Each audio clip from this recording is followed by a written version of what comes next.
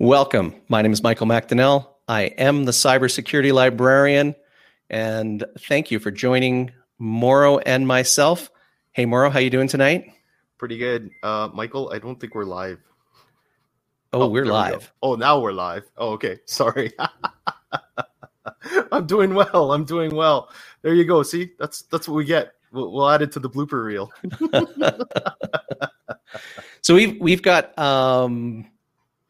I think the live stream that we've planned ahead the most for, and I'm pretty excited for two reasons. Number one, because this is about it's for students and new professionals, and I have a real big commitment to trying to build a better profession and get all the interesting people we can into this profession. And number two, because we're not hosting tonight. Yay, we get to actually see someone else do our jobs for a change, which I'm totally psyched for. This is going to be fantastic. Absolutely. To everyone in the audience, this is going to be interesting in so many ways. We actually anticipate a larger audience because, our student leaders can draw a bigger audience than we can, and because our panelists have promoted this to other student groups across Alberta. So we're going to have a much bigger audience. And you know what? I'm going to break the fourth wall here for a second, because it's telling us we have 0 audience members, but I know there's people in the chat, and I'm getting a sense that YouTube Live is doing its weird thing that I've read about. I've only read about this from other YouTube streamers, that occasionally it doesn't work. Oh, okay. Give me one moment. I'm gonna go check. Well, I already had it going in another window, and it was streaming. So, hey, if you're in the audience, say hi and remind us that this little thing that I'm looking at right up here,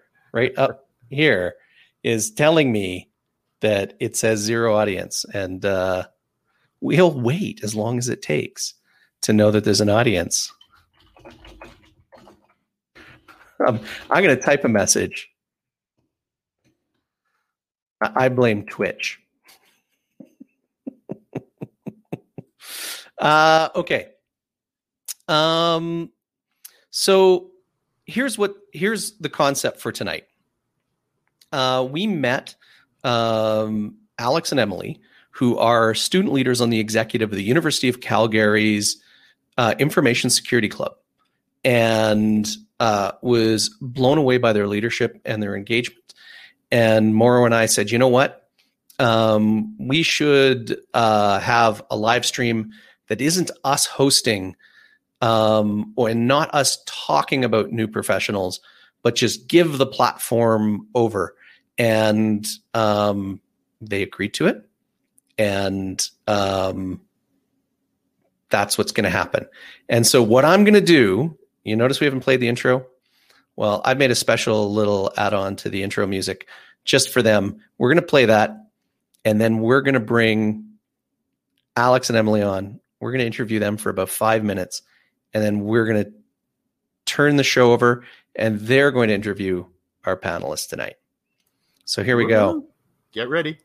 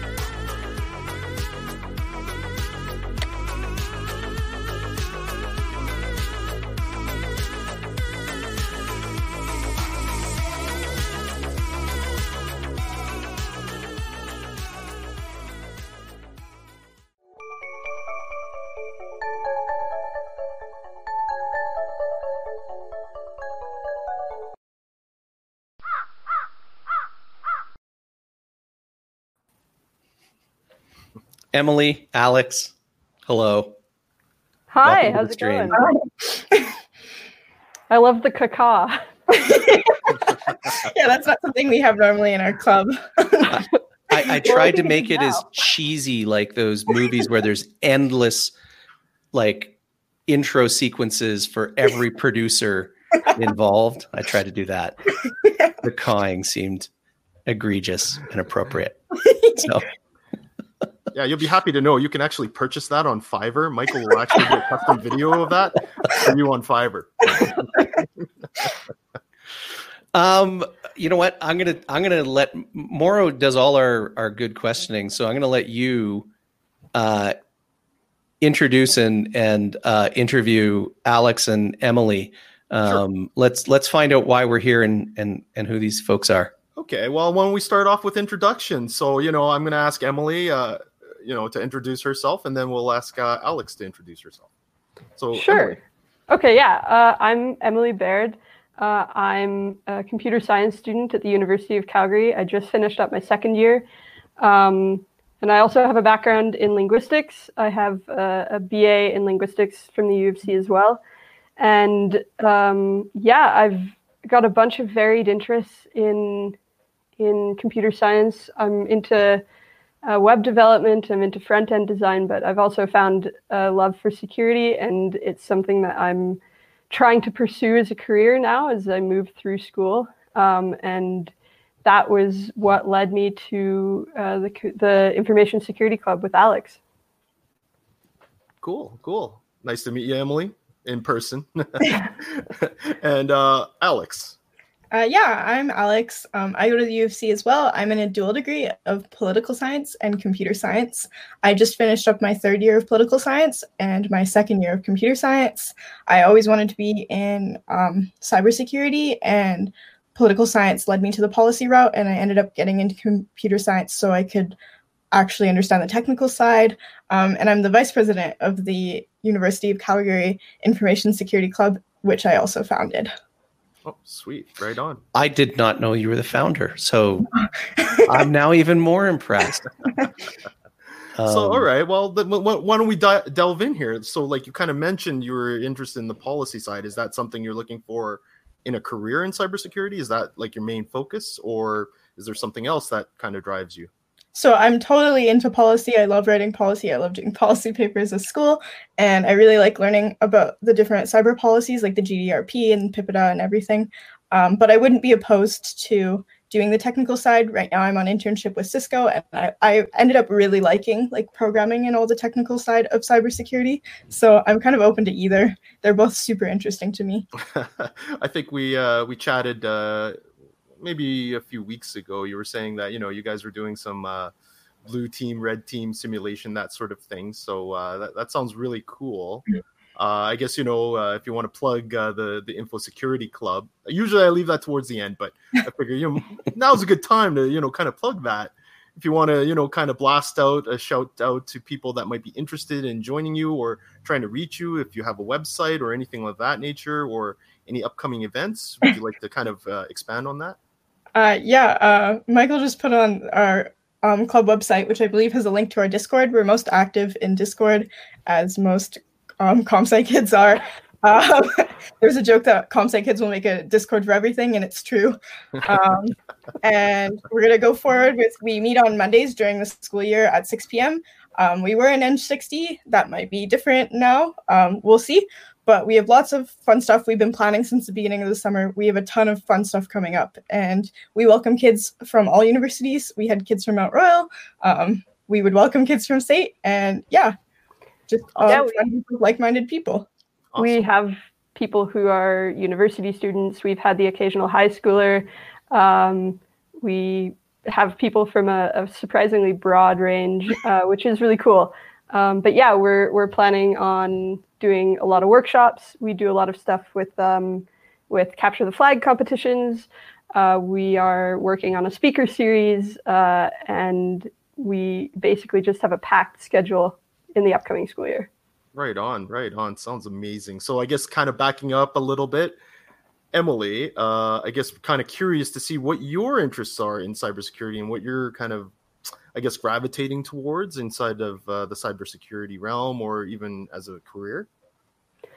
I hesitate to say anything yet, just because I feel like at this point there are too many interesting pieces of cybersecurity for me to say like, oh, I just want to do this or I just want to do that. I kind of agree with Alex that I really like programming. Okay. I really like development. But then also, like Alex, I also have a humanities background, and I think that Mike and I have talked about some stuff with like threat intel and stuff that's on the less tech, not less tech, but like more about research and more about intelligence and things like that as well. So I don't want to claim too strongly for anything, but I want to. It's cool because you are right. Cybersecurity, I mean, even IT in general, there's multi-disciplines. I find some of the greatest people are those that kind of have, I guess, a little bit of expertise in a little bit of everything. So, I don't want, I really hate the label generalist, but, there is power in that, I guess, association of being able to kind of tackle and know a little bit of everything rather than being the expert at just one thing. So I know from my experience, I'm very much of that same mindset as well. I usually shift careers and, shift skill sets on a quite regular basis. Usually, in 2 years, I might be, doing whatever policy or whatever writing. And then, all of a sudden I'll be like, yeah, I'm actually designing networks now. So it's like that's kind of been my career. So I totally understand and get it. So, but anyways, I guess, a loaded question for both of you and hopefully, I guess the audience. What are you hoping to kind of get out of this type of live stream that, we hope that we can kind of give back to students, even new grads or even people that are kind of delving into that cybersecurity career realm? I'm just kind of curious, like what are you guys hoping to kind of get out of this? I think maybe this speaks to what I just said, but I would really like to get a better understanding of the breadth of the industry. Okay. A lot of what we hear about in, especially I think in university, is pen testing, super mathy, like cryptography, like, and there's so much more. And I'd really like to get a view of a lot of like the different pieces of it and how they all fit together.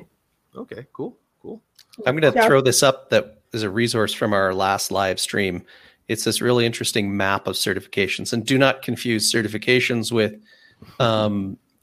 job work roles in cybersecurity. There's actually a standard now that maps out work roles in cybersecurity, but this particular resource I think is really helpful for people when they're starting out to sort of see these 6 columns that sort of show you the areas you can go into: implementation, which is technical; architecture and design; management; analysts, which is as threat intel and risk managers; defensive operations, or offensive, which is pen testing and cyber war.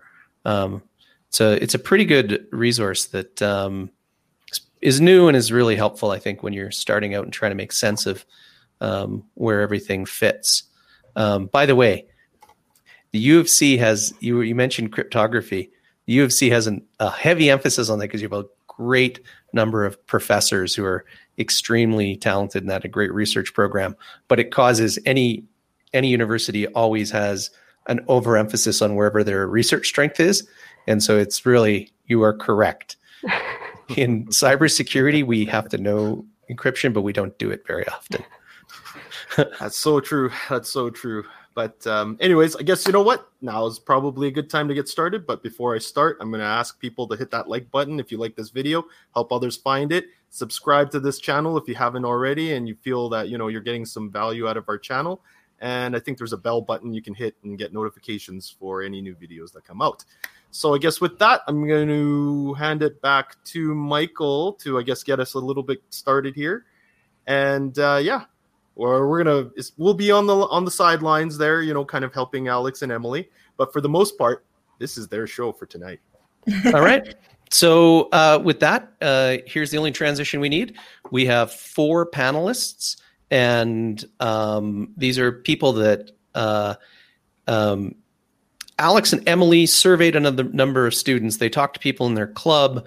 They got feedback, and they came up with a list of questions, a list of topics, a list of professional activities they were interested in.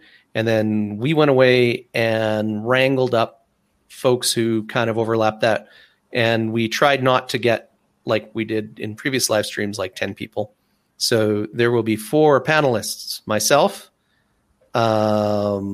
Lisa Yo, who wrote a book on firewalls, is a hardcore network person. That's when I met her. Now she is a professor teaching InfoSec. And we have Jared Richardson. Jared is a director at a company. He's the nicest guy I've ever met in cybersecurity. He is our sort of manager amongst many other things. And we have Julia, former web developer, and today a pen tester. Each and every one of these people I invited here because they have they have demonstrated extraordinary leadership qualities on top of all of that. So they were really the people I want to hear these answers to. So with that, Alex and Emily. Oh, sorry, I'm going to interrupt. I'm going to tell the audience one last thing before I shut up, and that is that please write your questions down.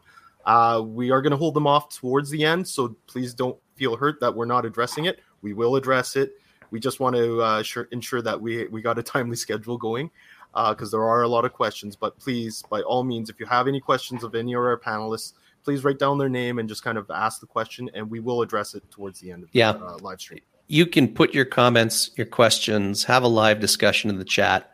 We'll be monitoring that and saving it up. And then we're going to kind of put those, we hit the 1 hour mark or something like that.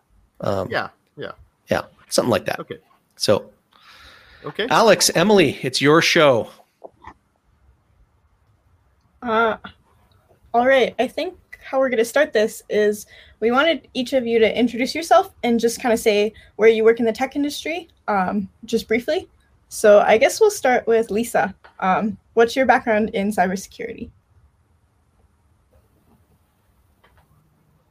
Okay, so my background, I worked as a sysadmin and basically, keep computers running, keep connected, run all the back end side. And the cybersecurity came in because when I started this, was the PC support person, and there were viruses and there were word macros, and to some extent we had a sneaker net where we ran disks around to different places. And that's some of my very first, cybersecurity. I didn't think of it as that at the time, but that was what I was doing. And then it morphed into I was the person in charge of the systems that were attached to the internet. And so I had to learn what I was doing to keep it up. And I just really quite liked it. And so that's where my initial stages were. Through that, so at one point in time, I worked for the Alberta legislature. And that's, I think, where I ended up meeting Michael, was through that connection and some of the work that I did there. And I really sort of in that time transitioned from being the network person, being the person running the firewall, and making the decisions about what is security. You can't do that. It's too risky. It's whatever. And I think anyone who's sort of learning Lisa dropped off. That's okay. She was having some technical issues prior to, so we understand. Once she comes back, we'll give some focus back to her. So if you want, maybe move on to the next person you had a question for. Oh, I think Lisa's coming back. Okay, well, we'll move on and then we'll come back. And she's back. So there she's back. I'm back and running. Am I? Okay, I'm having huge difficulties with my network connection today for some reason. Okay, there we go. I think we got the voice back, so it's all good. How about you move on to the next person and we can come back? Okay, sounds good. So. Okay, I don't know where you lost me. You were talking about where you and I met. And now I can't hear you guys. Okay. Okay, so we got lost meet at the Alberta Legislature when I was working for them. And when I morphed into caring less about being the person making decisions because I understood what was scary and more about letting business people make policy decisions, make risk management decisions. And so I sort of morphed into that business side of things. And now that eventually led me to a PhD and academia where I actually do research in this area as opposed to doing the work on a day-to-day basis. So it makes me a little different from some of your other guests today. That's super cool. Jared, why don't you introduce yourself? Hi, my name is Jared. I am, as Michael alluded to, a director of IT security and compliance for an IT consulting company in Edmonton. I guess where my background comes, I'm a little bit different than others here on the panel. I don't come from academia. I come from a background of living with a developer, morphed into technical certifications like from the industry, and then on the job, hands-on, training into sysadmin roles from desktop support to sysadmin. And then like Lisa, actually, as the things like firewalls have evolved over the years and as infrastructure has changed, skill set also had to change. So evolving that skill set, and then fast forward 20 years, and now I'm in this role, more dedicated into the cybersecurity presence for the company I work for. And we'll end off with Julia. Why don't you tell us about yourself? All right. Hi, everyone. I'm Julia, and I was not a hacker when I started doing this. So my journey into security started way back when I wanted to be a police officer when I was younger. That was my big dream. I loved the idea of fighting bad guys, as a kid, right, as you do. So after that, I went into university. I studied psychology because, cops don't make as much money as psychologists. There we go. So I studied psychology. And I decided just to, make some websites on the side because it's a lot of fun. I was into web games and all of that. And I got hired as a web developer. And I was like, oh, this is really neat. I can make money doing something that I love doing. So why continue with psychology? So I switched into a double major of psychology and comp sci. But then as a web developer, I continued into user experience design, which uses a lot of those psychology backgrounds and really helps understand the things that I'm building or was building from a more holistic perspective. And that led me into, getting to know other developers, and one of whom switched over into security in the company that I currently work for, which is Online Business Systems. It's a consulting agency out of Winnipeg, and actually we're all over the place. A lot of our clients are the States, et cetera, so it's big. And I was like, oh, hey, this practice seems really, really neat. You get to work from home. You meet really neat and interesting people. You get to travel for work. What is this?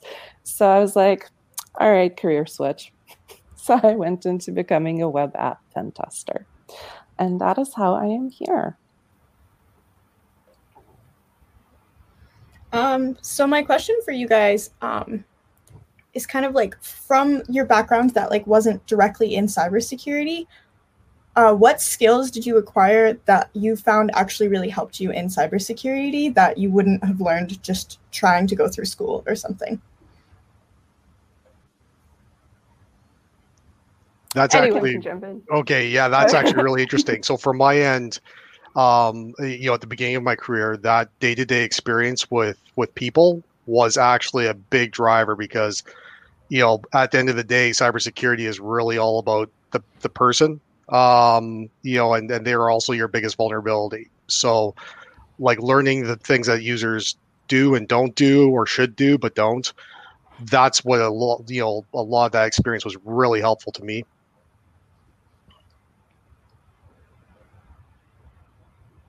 I guess leading on from that, kind of something that a couple of people have already mentioned a little bit, is how quickly things change and how quickly things seem to change in cybersecurity and in tech in general. So of the skills that you started off developing earlier in your careers, how have you maintained and grown those skills as you progress throughout your career? And how do you like not only stay sharp, but like stay ahead of the curve and find new things?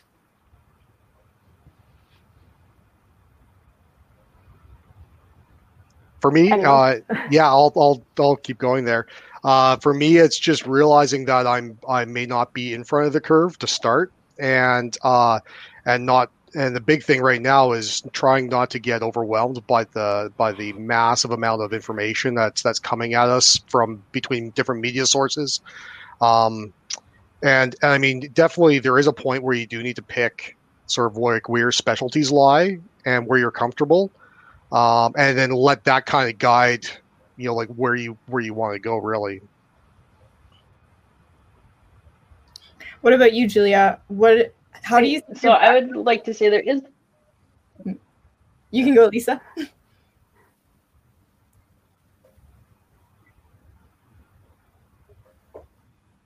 What works for me, or one of the things that I have from the early days that I think has been really helpful, no matter what, to transition, is just the ability to do sort of that problem solving and understand. I think of it as like the puzzles. So understand what the puzzle is and to be really good at solving whatever problem's in front of me, and then going to find the information that I need or partner with somebody who knows it. Okay. What about you, Julia? How do you think your background in psychology helped you get into cybersecurity and do well in it? It was huge. I think it was absolutely huge. Being able to understand why people do the things that they do and what motivates an individual really helped me to be able to see attack vectors, for example, in a very different way than somebody who's just focused on the technical aspect. Like for me, it's not just about the how, it's the why. And the why is very important in this industry, I find. Like, that's how the industry also is changing. People's motivations change. Their motivations for what is valuable, what isn't valuable anymore. So you can't keep trying to keep the bad guys out in a certain way. You have to start like really expanding your own worldview around it. I sense that you might become a threat intel analyst someday. Oh, one day, I'm sure. So I'm gonna point out a really interesting set of parallels here. So Alex, when you introduced yourself, you talked about the fact that you have a poli-sci degree. Well, Morrow also has a poli-sci degree, and actually, I ditched it because I knew that it wouldn't amount to anything for me. So I was actually looking at a career going towards law, and then I was fortunate enough to have a prof in my third year who explained exactly what law is, and I decided that it's not. Essentially, it was pretty much either you finish off your poli-sci degree and go for another degree and then go into law, or you go down the academia track, and neither was very attractive. I was even fortunate enough to have a prof that was an actual a public servant, right? So he actually worked in government and knew a lot of top officials at the time. So this would have been like Chrétien's during Chrétien's era, and quite frankly, I had one prof who invited Stéphane Dion at the time to come visit and take a talk, but he goes, Morrow, it's a incredibly greasy pole to try and get to the top. So that just kind of, I thumbed my nose at it and went into comp sci and found my true calling there. And really, that's how it started. Back in the day, cybersecurity was something that was almost non-existent. Even at the university I was, so I went to the University of Lethbridge. At that time, that firewall was maybe 3 years old. So we're talking about, a completely bygone era where security was, it was not at the top of the, I guess, food chain, so to speak. So another interesting parallel is Julie and I both have degrees in psychology, and I think So if you take a look at certifying bodies, they always emphasize a computing science degree. But what you'll find in reality is people who work in cybersecurity come from an enormous diversity of backgrounds, including an enormous diversity of academic backgrounds. In fact, I think it's fair to say that the vast majority of people that I work with in cybersecurity don't come from a university background. They actually come from technical schools. And we have quite a few people watching from both NAIT and SAIT. It's the background you come from is not nearly as important as the skills you develop and the capabilities you develop along the way. There's people I work with who come from a technical background, but they do completely non-technical work. Jared, what's your? You were saying earlier, like you don't have an academic background. Did you go to NAIT? No, I didn't actually. So the programs I do advise for at NAIT now were in a completely different state of evolution back in the late 90s. I'll date myself there, and their focus was completely different than they were today. If I had the type of program today, like going into it, that's actually available out there, pick your school right now. Like, I mean, NAIT would be the closest one to me. I would be there tomorrow, and even some of the programs, the continuing education programs and new programs that are coming out through schools like NAIT, I mean, are very attractive now for even, to go back to school and keep upgrading and keep learning, because they do allow you with industry experience to get back involved with the programs. So I think there's a lot of opportunity there, and you're absolutely correct. I mean, there's a place for everybody from all types of backgrounds, and I fully believe that the cybersecurity in general is a community event. It's not a one person knows everything. So the only way we're all going to be successful in industry at the end of the day is if we have this diverse background coming from different schools, different trains of thought, and different technical and fundamental experience, right? So on that note of like having a lot of diversity serving people really well in cybersecurity, a big question from students and young professionals that are interested in cybersecurity, it's kind of this elusive field that no one really knows much about, and people are really interested in what a day in the life would be like. So what would a day in the life be from you guys? Because I tried to get as diverse of a panel as possible. Oh goodness, I'll go first on this one. So you want to be a pen tester. Do you like writing reports? No? That's too bad. Get out. That's pretty much it, honestly.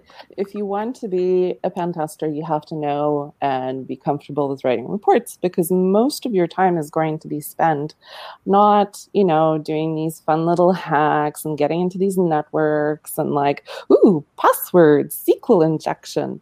No. Most of the time is gathering the evidence that you find and then reporting on it. So if you like reports that look nice, if you like graphs, if you like explanations and justifying, why it is that the business has to fix this, like if you like those sort of debates and technological arguments, then yes, 100%, that's your day. That is your day. Like for myself, I will do pen test over the course of a week, and then I will report on it. Reporting takes me like maybe a day and a half, maybe 2 days, depending on how big of an app it was. It's a lonely field. Most of the time you end up working alone because, well, having two people on one pen test is kind of doesn't make a lot of sense. But you get by. A lot of the work is remote. A lot of companies hire remote, which is fantastic. You saw my German Shepherd making an appearance. So you get to spend time with your loved ones and furry rascals. And that's about it. So it's great. It's boring for some people, but I find it quite fulfilling. I like finding those holes. Yeah. I think that there's probably someone who would find every job interesting. So if, Yes. if it's the job for you, then you won't find it boring. Jared, how about you? For me, sort of the day in the life, I guess, like at least on the security side, really comes down to sort of the list of engagements that we're doing on the consulting side with clients. So as far as the priorities, as far as like ensuring that certain things are compliant in other environments, and then at the same time, seeing what type of issues are actually coming through as an active ticket coming through some system or from some person, pick your threat. Like Julia, there's a lot of reporting. And that's the thing is transparency with documentation and information is going to be critical, because while I don't do pen testing as a primary function of my job, I would go to Julia and we would have to speak the same language at that point, understand the same sets of data and all the rest of that. So on my end, it's on me to learn more about what she's going to be presenting to me and understanding that explanation. But the day in the life is definitely a little bit more chaotic from my end, just because when you do see attacks and different things happening, and being in the consulting role and not dedicated to one specific company or client, it does spread out. It's very diverse for me. It's never dull moment at that point. Lisa, what about you? What would a day in the life be for a very different type of cybersecurity professional? So Lisa is still having technical difficulties. Okay. Michael, then I was also going to you definitely diversify our portfolio. What's a day in the life like for you? I'm going to answer that question twice. Okay. Just sort of the job I do now and some other jobs I've had. So I work on a project to help a team improve their security operations center processes right now. And so much like Julia, my day involves a lot of writing. Unlike most of the jobs I have, right now I don't get a lot of interruptions and I don't have a lot of operational work. And so I design processes, I create diagrams, I do a lot of reading and research. I find lots of best practices that are emerging. I look for all the smart people and I synthesize all that information and then put together proposals. My day also involves a fair bit of advisory work where someone will come up and say, oh, there's a problem explaining risk to a particular team. Can you help out? My technical background is not at all removed from this process development knowledge work, where literally once I come up with processes, they'll say, we'll do a proof of concept and build those as rules in a technical system. And then I have to go and learn a new XML-based detection language or write queries in JSON or the Sigma language. And there's a million of these technical things. And then I have to understand a lot of technical platforms. If I want to build a process for the detection of threats that people will execute, I have to understand the technology as well. So right now, my day-to-day is sort of like a culmination of every sysadmin job, every developer job, every writing and management job, all put together so that I can look at a team and say, how can this team be more efficient? How can they be great at what they're good at today? How do I put the people, the processes, and the technology together? And so after 25 years in my career, that's my day-to-day. And it's pretty cool. The day-to-day hasn't always been like that. So a year ago, my day-to-day would have been get up as early as I possibly can, chug a lot of coffee, and jump on to my first call of the day, which was probably some members of my team finding out where they're at with projects for clients, which usually be implementing technology, firewalls, deploying software, and then get in some calls with clients who might have questions. Maybe they want to buy something. Maybe they need a service. Maybe they're signing a contract. Then go meet with my boss, talk about some forward-looking things, and then do some technical work. Phone up my direct clients and advise them, go through a bunch of logs looking for threats, and then mentor and train my team. Most of the cybersecurity jobs I've had have been very much in the moment, constantly switching tasks and constantly being interrupted. There's very much a sense in operational cybersecurity jobs of urgency.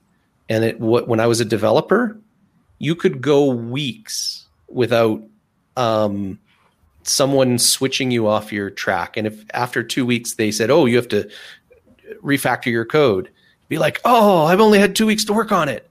And now it's sort of like, oh, I got 2 hours, 2 whole uninterrupted hours. What a miracle. The level of stress is actually quite high. On the other hand, you get to work on problems that generally in all my other jobs, I think there's some, the sense of urgency we feel isn't just false. It actually does relate to the intensity of the threats in the world. And so there's a certain kind of drive and motivation there. I think Julia was saying, early in her career, she wanted to, be a police officer and catch bad guys. And there's kind of that sense here too. And Lisa just joined just in time. Welcome back. I didn't hear the question though. I pulled out a new computer. I pulled out new headphones. Hopefully this will work. You sound great. What is a day in the life like for you as an academic in cybersecurity? As an academic in cybersecurity, I think it's very similar to academics, which means that I don't do a whole lot of actual hands-on stuff. During the school semester, I might be teaching students. I'm certainly trying to pay attention to the news about what's going on, at least in the areas that I'm of interest. And I can, that leads to rabbit holes, but that's actually one of the nicest things about what I do is I get to read a lot, and I can read some of the academic work, but I also make sure that I read a lot about what's happening in the real world and what the real problems are and how people are tackling them. Because if we want to try and figure out either a policy decision or we want to see what the real pain points are in the real world before I start wandering around, it's not like I just think up problems in my head and try and convince people they matter. I want to start from that. So there's a lot of reading, there's a lot of writing, there's a lot of avoiding writing. I think it probably feels a little bit like being a student, but without any clear idea of what the target is. Yeah. Lisa, maybe you could speak a little bit more on what your areas of research interest are. So I have a few. I do a little bit of what would be considered sort of economic modeling. So it's kind of the business rational decision making around what should we spend on security? What does that mean? What and it always, like even my thesis work and some of that work, I feel like a sellout when I do it, because basically what I find is that from a purely rational model, the fact that companies don't invest in security and that we don't make more secure products, it's all completely economically rational. And I'm like, oh, great. That just makes me so sad. But that's why it's a policy thing, right? Like no company is going to do this on their own. So because to them, it doesn't make sense because they have essentially the costs are borne out by someone else.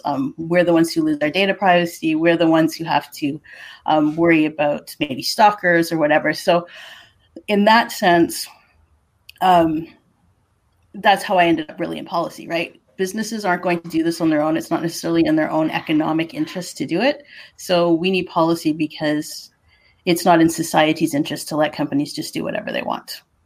When it comes to this. And so that's a large part of that. I've started to morph into things around online harassment and hate speech and trying to find ways to reduce that. So I think I'm kind of morphing into a place where I'm interested in sort of equal access to technology, because what happens with harassment and stuff is it knocks out vulnerable populations from being able to participate in communities and discussions. And so there's a bit of a transitioning into that space as well, plus a few other things. I'm like all over the place. I like shiny objects. No, that's really interesting. It's really interesting as well to see the crossover between all of these almost interdisciplinary aspects of technology and policy. as well as just the way that we live our lives online. I guess at this point we've heard a lot about what you guys do and what your roles are. So our next couple questions are about students and new grads and people who are looking to break into cybersecurity, whether or not they're students really, and how they can make that leap into the industry and how they can break in. So my next question to you guys is, what skills do you think are the most critical for people who are looking to enter the industry? You need to name a guest. Yeah. Just call someone out. Julia unmuted. So. Julia, I saw you unmute, so now you're up. All right. Problem solving. Problem solving is a really big skill. If I was looking to hire a new team member, I would be looking for someone who is sharp and who is observant, someone who has problem solving skills. Like, we would just be bantering back and forth, but I would be watching to make sure that, I would ask them a super hard question. How did they answer it? If they answer, oh, I don't know, and that's it, then I wouldn't hire them. If somebody else comes in, doesn't know the answer, but says, well, I don't know, but I would go and do this and this and this to find it out, and I would time box myself. So problem solving, time management is huge.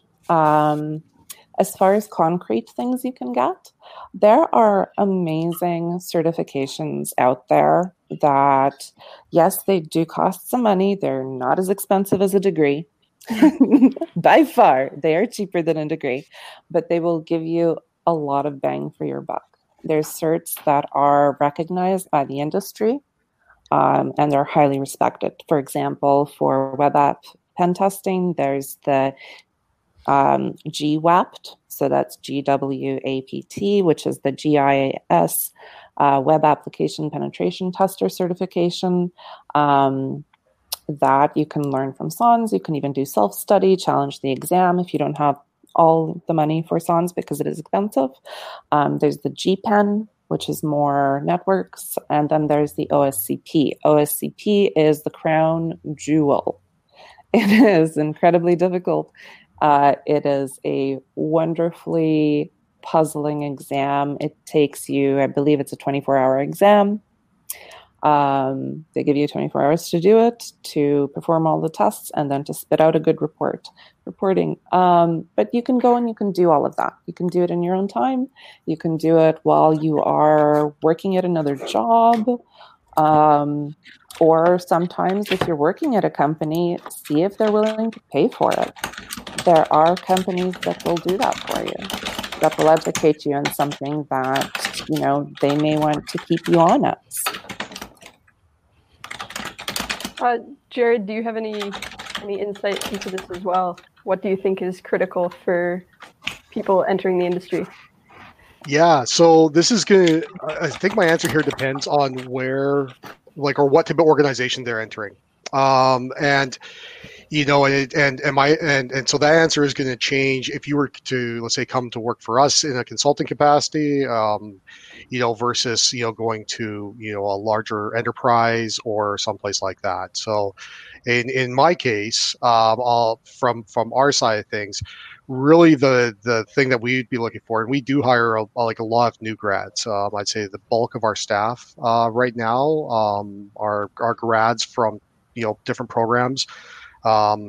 And really what it is coming in, getting a good foundation as to, everything from, your customer service skills, like your soft skills. And then a lot of times that leads to the things you start to learn about, the things you like to do and you don't like to do. And then seeing where that crossover is. And then specifically to cybersecurity, because it's now with pretty much any vendor out there, we can pick a vendor, everybody has this focus within the application stack in some place surrounding cybersecurity, whether or not it's about how you interact with the stack or that application, or how it's deployed, or how it gets reported on, or whatever that thing is. So from a cybersecurity perspective, I mean, yes, you might start, let's say with us as a tier one technician. That doesn't mean that you can't do cybersecurity as a tier one technician. You still have, these are the skills that you learn over time, where you learn to see sort of the danger points when you're working with a client, and that's the part of the on the job training aspect from an experience level that I don't think you get before you really get thrown into the fire, I guess, if that's a good way to put it, working with people directly on their problems. And there's a lot of eye-opening things when you start working with individual people on, let's say, email issues or something like that. And you start to see, you sort of start down the rabbit hole of, this is how phishing works. And this is, why we need to do training with people for, awareness and stuff like that. And, over the time that you spend just naturally, doing that, it'll open your eyes as to which certifications you actually want to do. And the nice thing is as Julie was pointing out, there are many different paths you can go down. And I think, and that's kind of maybe the thing to highlight, is that the path that I've gone down, and I definitely don't want to go down some of the other paths. I'd much rather have somebody from our team get interested, move into that type of role, as a specialty, and let me partner with you. Let's work together on that. Once again, it's a community thing. But yeah, that's kind of my view on once you get involved and sort of how you start to grow, at least. Lisa. Yeah. Oh, sorry. Go ahead, Alex. No, I'm just gonna call on Lisa. Okay. I was just going to say, I wrote this in the chat, but writing skills, no matter what you do, having writing skills, and that'll take you in any role. You're going to have to write incident reports. You're going to have to communicate with other team members. You're going to have to communicate up and down sort of the management and technical chain. So knowing how to write and communicate well with people is going to be a big deal. Even if, nowadays we're sort of, you all are Discord people and you have a different way of communicating with your peers, you're going to have people who expect, different types of written reports in the real world, as it were, and sort of when you get out into careers. So that was kind of the other thing that I just really wanted to point out.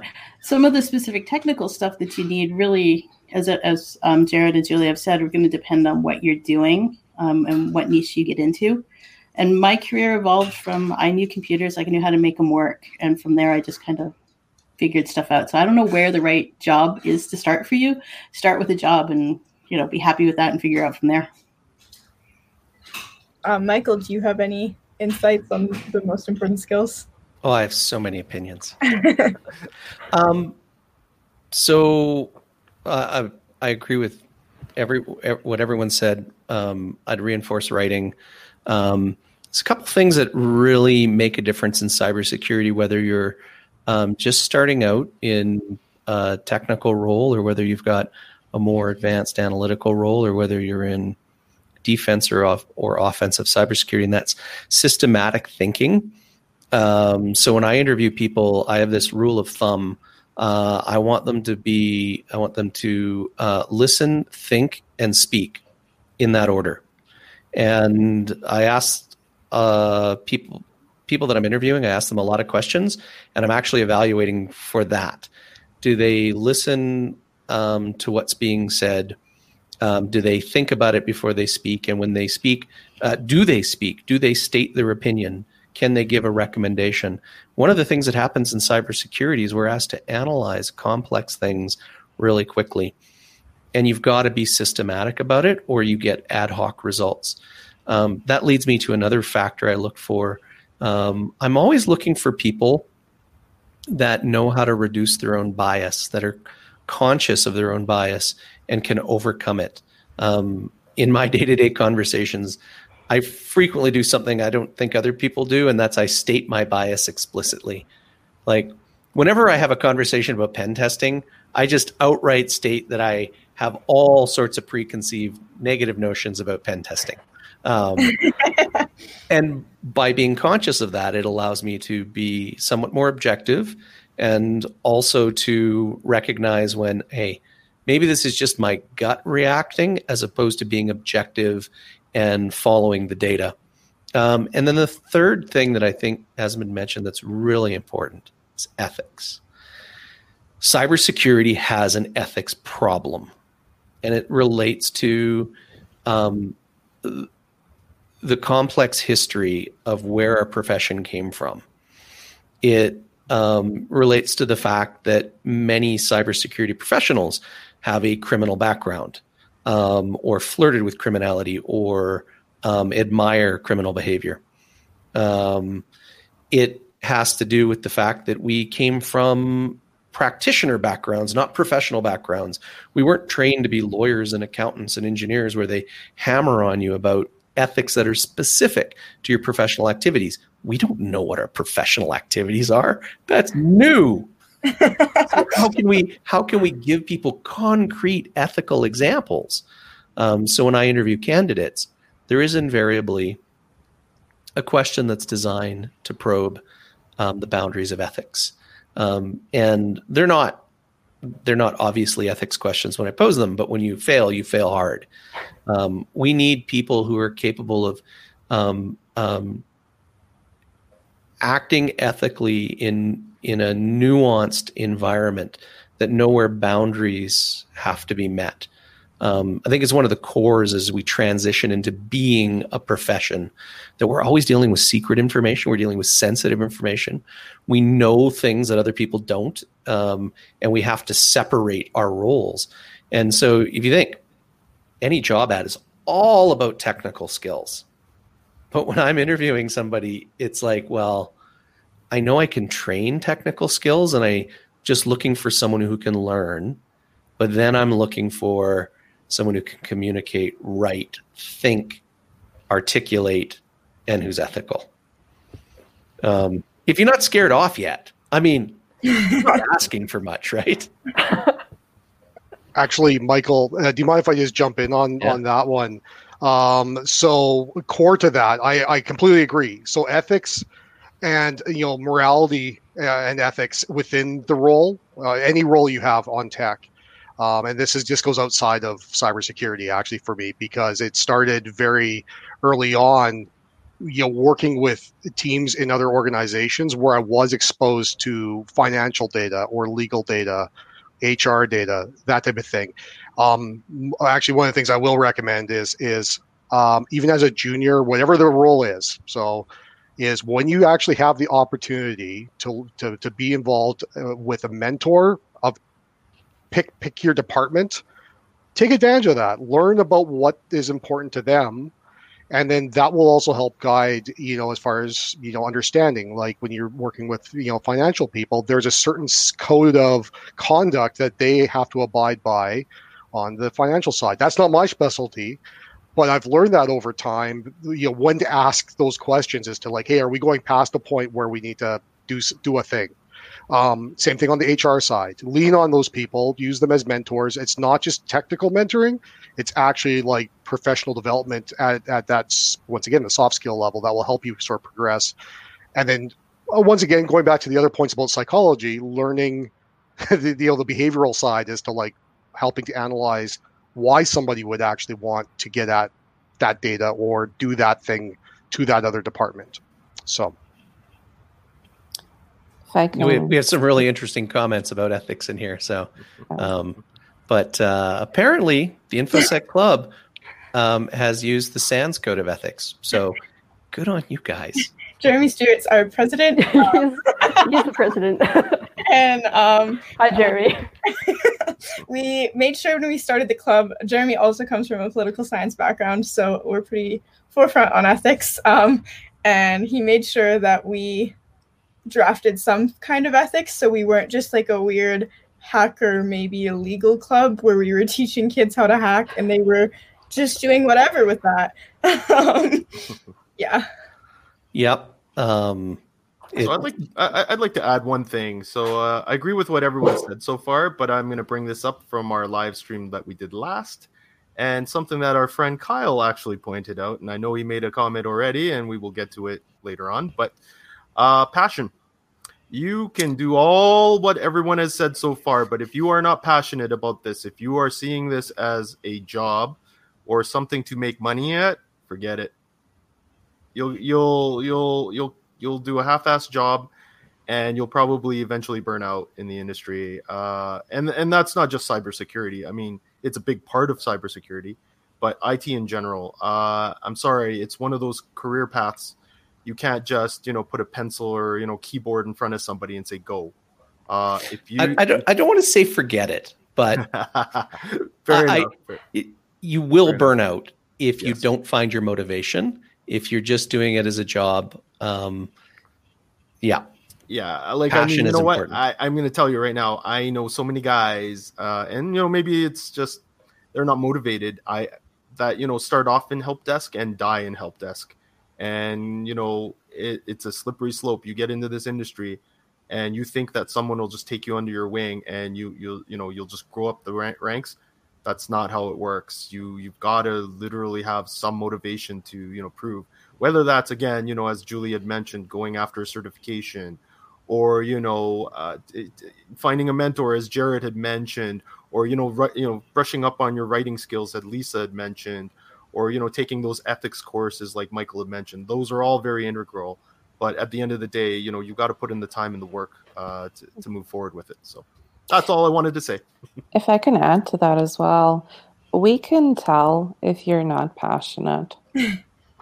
We really, really can tell. Yep, that's very true. Yeah, like I've got a really awesome team. Got 9 people. They're all very passionate about it, but I've seen the work of people who aren't, and it shows.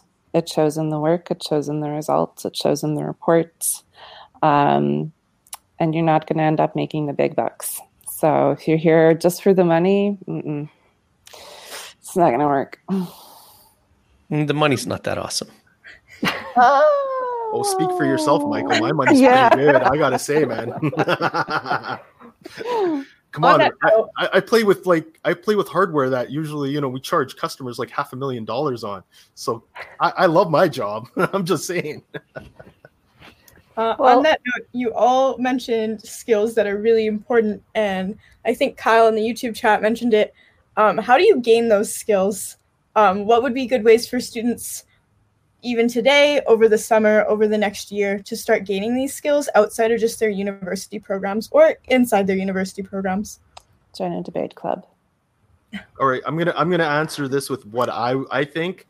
If you don't have a lab, if you don't have like a virtual lab that you've built and you've stripped down and rebuilt multiple times, get one.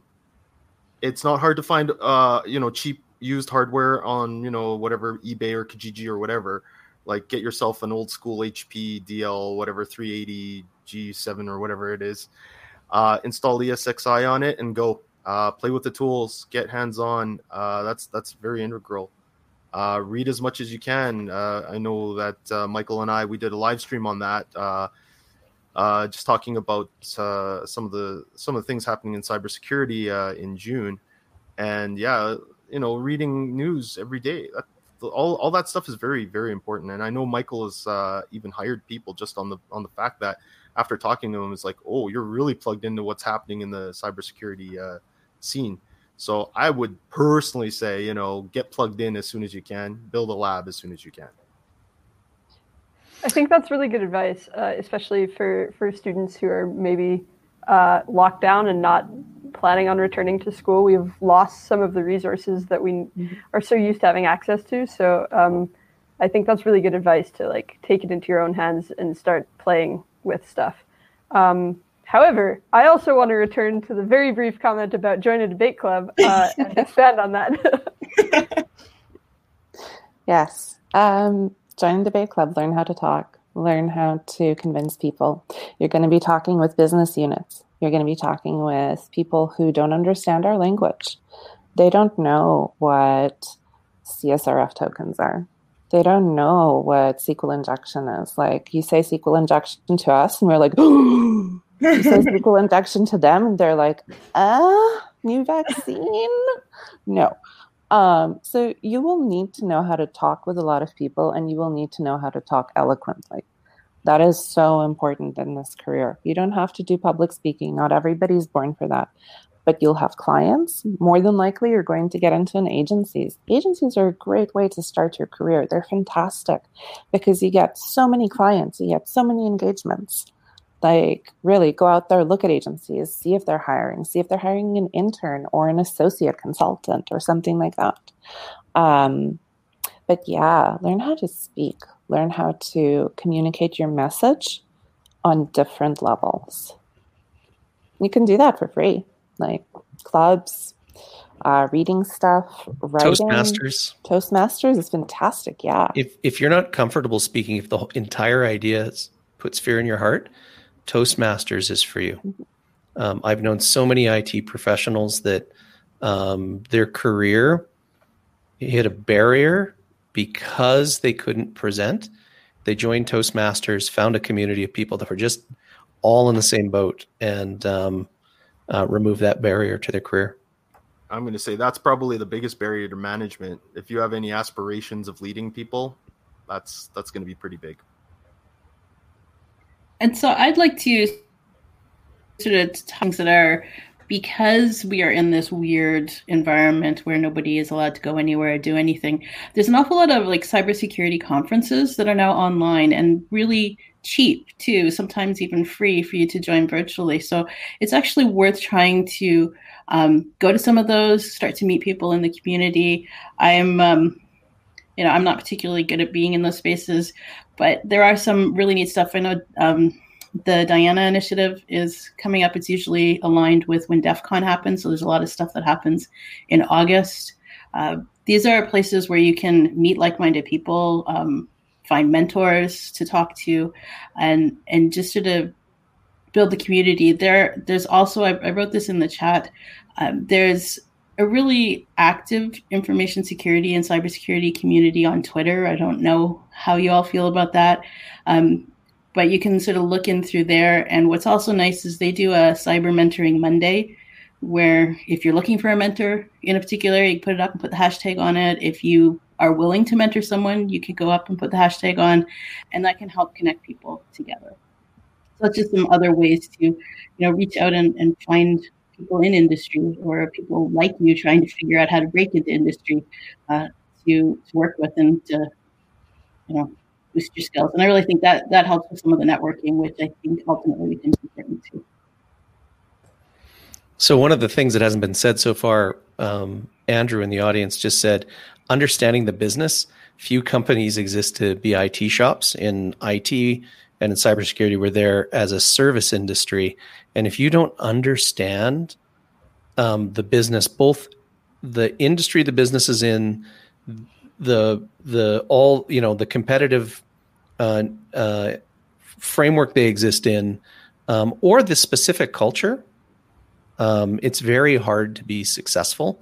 It's a lot to ask, but you'll notice a lot of people in cybersecurity choose to get an MBA at some point. Lisa, your MBA turned into a security PhD, right? Yeah, that's a really important part.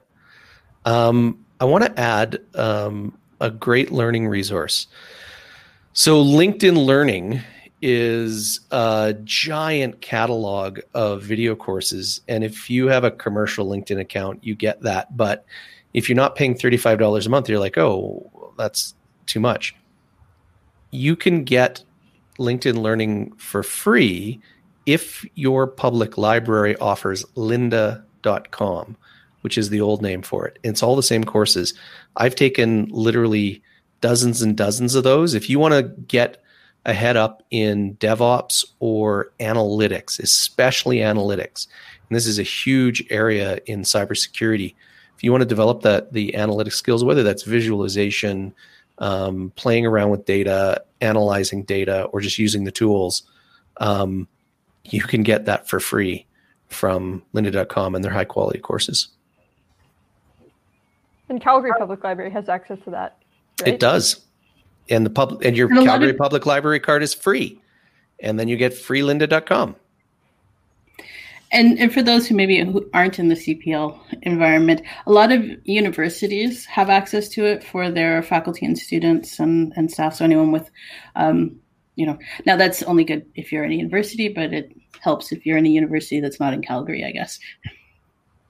Not to trounce on everyone's, you need to be more diverse and know other things, but I wanted to talk about Hack the Box and Try Hack Me. Julia, how relevant are those to what you actually do in industry? They're fairly relevant. Hack the Box especially. I haven't tried Try Hack Me yet. Try Hack Me is like the baby version. Oh, okay. Yes. But yeah, no, Hack the Box is a great resource. You actually get to play with a web app realistically. And you get to test your own skills against it. They have a great community. They help each other out. They don't give you, the answers. Obviously, you don't look for the answers. That's just cheating. We don't do that. But yeah, that's a great resource. It's free. It's online. If you're in lockdown and quarantine, do this on your computer. Spend some time. Enjoy yourself. All right. Moving on to a question that a couple of people had, and I actually had myself. How common are junior level positions or internships in cybersecurity roles? Is it better to enter cybersecurity through like a more software development, sysadmin way and try and make your way up that way, or can you get directly into cybersecurity? Well, it depends where. For example, Online does hire associate consultants. So those are people who are fresh out of college and they're interested in doing security, especially for roles like QSA, roles like, so mostly actually like QSA, doing audits, doing PCI audits, doing security reviews, things like that, analysts. You don't need to be, in your 30s and 40s and 50s and already with like tens of years under your of whatever experience. It is an open market. Just apply. Even if you think that you're not qualified yet, apply. Have you volunteered? Have you done hackathons? Have you done capture the flags? Have you done Hack the Box? Have you done anything else outside of your academic career? If you have, make a note of that in your CV. Like, show what your skills are. And it's not robots who are reading it. It's other people who were in your shoes at one point. So give it a go. Even if you don't think you're qualified, apply. Definitely, and on that too, it's about if you're looking specifically for a cybersecurity role, I mean, you will find those jobs like listed out there.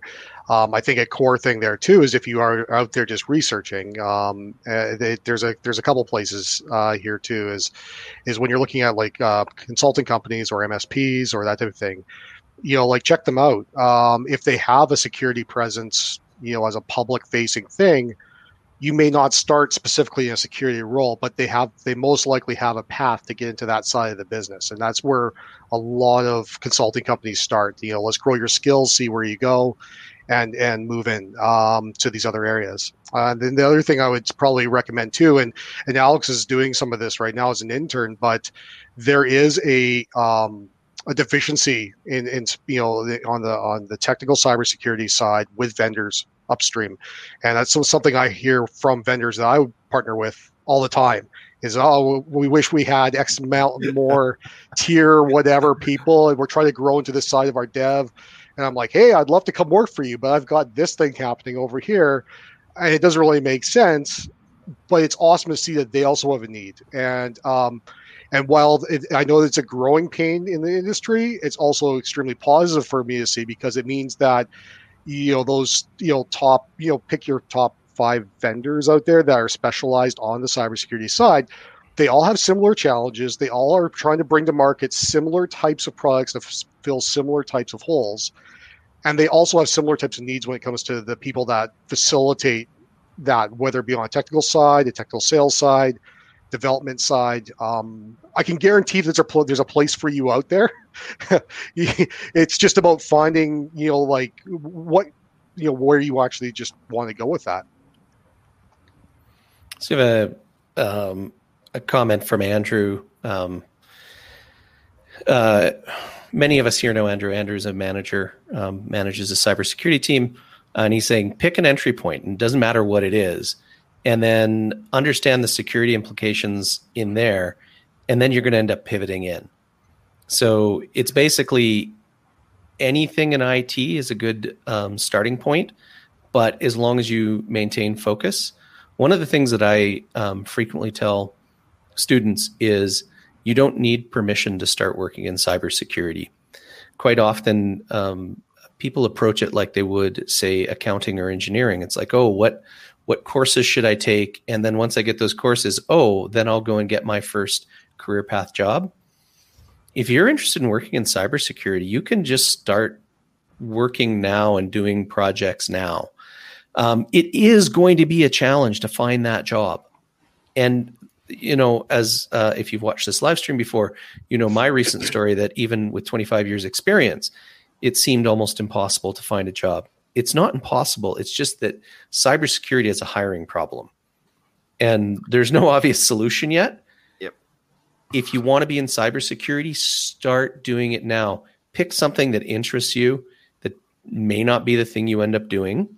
Maybe you like pen testing. Maybe you don't. Maybe you want to learn about defensive tools.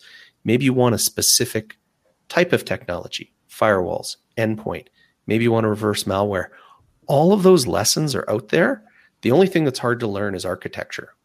There's not a lot out there for defensive architecture, but you can just start. It's going to be your hobby before it's your career. Yeah, I was going to say, I don't know. I typically cruise LinkedIn. I look at job postings on a regular basis, not necessarily for myself, more for my friends that are looking to, I guess, transition, or they're looking for a new career after they've been laid off.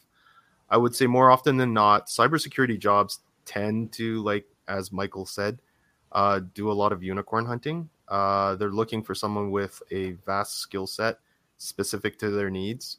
And I don't think, and I could be wrong, but I don't think in a lot of cases that new grads will necessarily be able to fit all those requirements. That being said, there are certain skills that, any IT shop is always interested in looking at. DevOps is very big. So if you know scripting, if you know like shell scripting, Unix shell scripting, or, PowerShell scripting from Windows, that is massive. And really that kind of does translate into security, really easily. So, I mean, you could start off doing those things, and then next thing you know, you're in cybersecurity. Again, policy, right? If you're good at writing reports or doing analytics, again, if you're good at manipulating data, let's say you're a DBA, like you really have a strong, I guess, inclination for doing DBA stuff. That's also another way to get in. I'm not sure if that was how Julia got in, but I assume that, she did do a little bit of DBA work while she was doing UX work for websites and stuff of that matter. So I would say that that's probably your best bet to get in. I'm not saying that you can't get in directly as a cybersecurity engineer or, SOC analyst or something like that. But as Michael alluded to, it really does need to be your hobby and your passion before it turns into your career.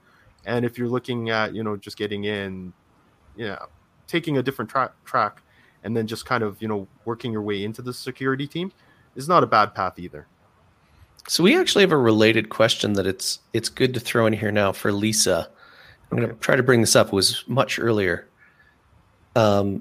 Basically, what advice would you give to a student who can't decide whether they want to stay in academia or get a degree? And sort of ultimately, should they research cybersecurity or graduate and get a job in the industry and then build up a professional career? Okay, You've never wrestled with that? Well, I haven't, because I got my undergrad degree and I went and worked. I never thought I'd be an academic. So I kind of came at it the backwards direction in some ways. But I think to some extent it kind of depends on what do you want to do. So is it going to be a different answer if you're going to take a very technical cybersecurity approach, in which case, you know, one of the neat things, and this is also because I'm in a business environment, it's quite common for business academics to have worked in the real world for a long time before even coming back to do their PhD. So it's really common for that. But if you're in engineering or computer science, it's actually far more common for you to just go straight through and you never actually work. Outside of academia, you sort of follow that entire pathway through. And even like to get your PhD, but then go back out into industry and work in industry happens a lot too in engineering and computer science, more so than it does in, say, a business environment. We sort of flip that pathway. There's value in having the time in industry to figure out what you want to do. But if you know that you ultimately want to end up in academia, there can be sort of very specific roles where you're doing maybe fellowships. So some of the policy stuff you can do is you can end up working in like a, you know, do maybe your master's or be working on your master's and be working with a think tank or be working with a policy institute or get a fellowship in a policy institute. So you are having some exposure in very real world activities, but you're still sort of building up what you need to be sitting in the academic space too. So you're working on your research skills at the same time that you're working on your, you know, exposure and knowing what real world business problems are. So you can kind of keep your feet in both places. I'm not as good at being able to tell you, well, if I want to be a computer scientist and I want to be a CS professor, or I want to be in engineering and I want to be in those really core technical roles, is it better to stop at your undergrad, go work and come back? I really can't answer that. I think the tradition is that you just go straight through and be an academic. But that said, you know, to heck with tradition. Who cares? You can make your own pathway. If you like academia, but you want to have a professional career, just make friends with a professor you really like, and then you can occasionally teach and give guest lectures and get them not on saying that live stream. Yeah, need those things. That's right. I think from a student perspective, Alex, I'm sure that you can attest to this as well, but we can always tell when professors have a varied and diverse background and have worked in industry, and it always shines through in the way that they approach those problems, and it's really refreshing to see that compared to professors who have only ever been in academia. So yeah, I understand that. Do you guys ever feel like you don't belong in the roles that you're in? Like imposter syndrome type? Oh, definitely. So, yes. I don't belong on this podcast. So back in November, I went and taught a course on threat hunting to a group that I was teaching incident response training every year. And I had never felt more intimidated because these people take a lot of training and they're really great. And I decided about an hour in, just to say, you know what? I'm going to talk about imposter syndrome. It literally turned into a 2-hour discussion with everyone in the room talking about how intimidated they were by instructors, me, but also each other. I think it's epidemic levels. And I think it's because, like we're talking about the unicorn hunt in job descriptions, and some of the comments are talking about how these job descriptions that get written have just sort of got this endless list of unrelated certifications and qualifications. And then you go and you do your job, and because of the sense of urgency, you always feel unprepared. You always have a thing you don't know. You're always dealing with someone else who's an expert in their area, and you could never catch up. Of course, we're going to feel like imposters all the time. More when I did an entire live stream on this, but emotional awareness is one of the things you need to develop, or it's going to kill you. And I know some people that are watching the stream that it's a big deal in their cybersecurity job that it's constantly feeling stressed because of that. 100%. As a female in the cybersecurity field, the technical part of a cybersecurity field, the imposter syndrome is insane. Why am I here? Why am I on this podcast? I have no idea. Okay. But it is real and it is lying to you. Your imposter syndrome is a big fat liar and you need to tell it to shush. That is the best advice I can give to young people and young women specifically. Your imposter syndrome is making you small, but you are not small. You have so much experience. You have so many things behind you that you've learned. If you have anything in your head, if you have any sort of knowledge, if you can teach that, you're not an imposter. Each and every one of us here has something to teach each other. Each and every one of you who are watching this right now have something to teach. You can be mentors. You belong in this space. You want to be here, you're welcome to be here. I wish I had done this with the camera, and then I could have taken that video and just made it the trailer for this channel. That was a mic drop moment. That was good. Sure you can edit it later. I was gonna say too. I've always. Oh, go ahead, Lisa. I was gonna say I've also always found that the more I learn about something, the more I realize I don't know, and so that actually makes my imposter syndrome harder. And I've worked with people who are more junior to me, and you ask them what they know, and like, I know everything. I'm an expert in this. I'm like, I have 10 more years experience, and I'm not market expert because So there is a little bit of understanding that, yeah, the more you know, the more you see, and the more you understand that you don't know everything, and figuring out how to say, well, that's okay, because I still know a lot, right? I still know an awful lot. But I still have to tell myself that. I still have to remind myself that actually I have some skills. I'm good at this. I do belong here. Kind of wrote a book on Linux firewalls before it was even a thing.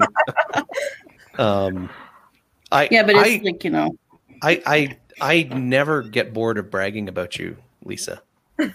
I was gonna say that's what you do. You leave it to your friends to brag for you. You be humble, and then you rely on others in your group to really put you in your place. It's like, no, she's better than she admits. Yeah, no, that's absolutely a strategy. Like knowing which people are your strongest champions, and knowing to go talk to them when you are feeling down and let them tell you. I have, Michael's one of these people. I have a few other people in my life and in my environment that, when I'm feeling down, I go talk to them. I say, listen, I can't make this work. I send them this, and they write back, oh my God, that's the best figure I've ever written. I'm like, oh, okay, thanks. It looks like crap to me, but okay. Yeah, actually, it's something I try and do as well. I try and stay humble. Earlier in my life, I was a lot more cockier. But in this day and age, I even put it in my presentations when I'm doing public presentations. I actually have an image of Socrates. Socrates usually on the side, and I start with the comment of what Socrates taught, right? And that's the only thing I know is that I know nothing. So I'm essentially a student for life, and that's the attitude I take. It doesn't mean that I don't know stuff. I do, but I like to think of myself as I'm always learning. If someone corrects me, I'm okay with that. It's not going to hurt my ego.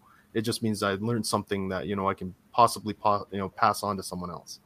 So, and then again, having friends that kind of keep you grounded are pretty important. Like Michael does that really well. We talk about other people a lot, and we realize, sometimes that person can be a little bit more humble, or we bounce ideas off each other. And Michael's probably one of the most humblest people you'll meet, and you are, dude. You don't admit it, but you are. Again, it starts with that whole telling people the biases, right? It's like, well, this is what I think. Maybe I'm wrong about it, but then he'll give his explanation. But at the same time, he has that skill set to rise up. When someone asks him a question, it's like, well, I don't know, but I'm gonna go research it and I'll see if I can kind of explain it to you in my own words. And that's an important skill to have. So Okay, so we have a question from Andrew, which is, did we cover biggest mistake? Andrew, what do you mean? The biggest mistake you could make in your career?